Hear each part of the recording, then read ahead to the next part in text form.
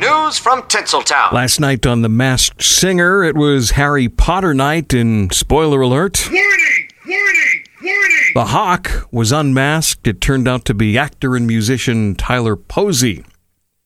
Cost of streaming services keeps going up. Apple TV Plus now going to raise their price from $6.99 a month to $9.99 a month. And it seems Jennifer Lopez and Ben Affleck are getting into the Halloween holiday spirit.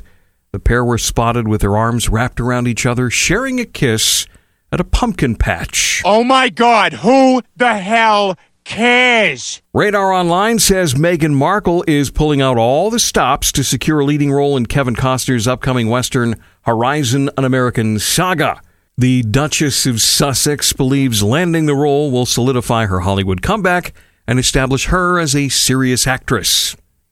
And finally, this is from the Daily Mail. They say Justin Timberlake is not happy with Britney Spears' new memoir.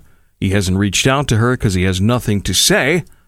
Spears doesn't care if anyone is offended by the book because it's her truth.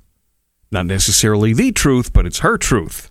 And that's what's happening in the world of show business. Don't forget, if you missed my Hollywood Report, it's available on demand from our website, thebusrocks.com. There you have it. News has never been softer.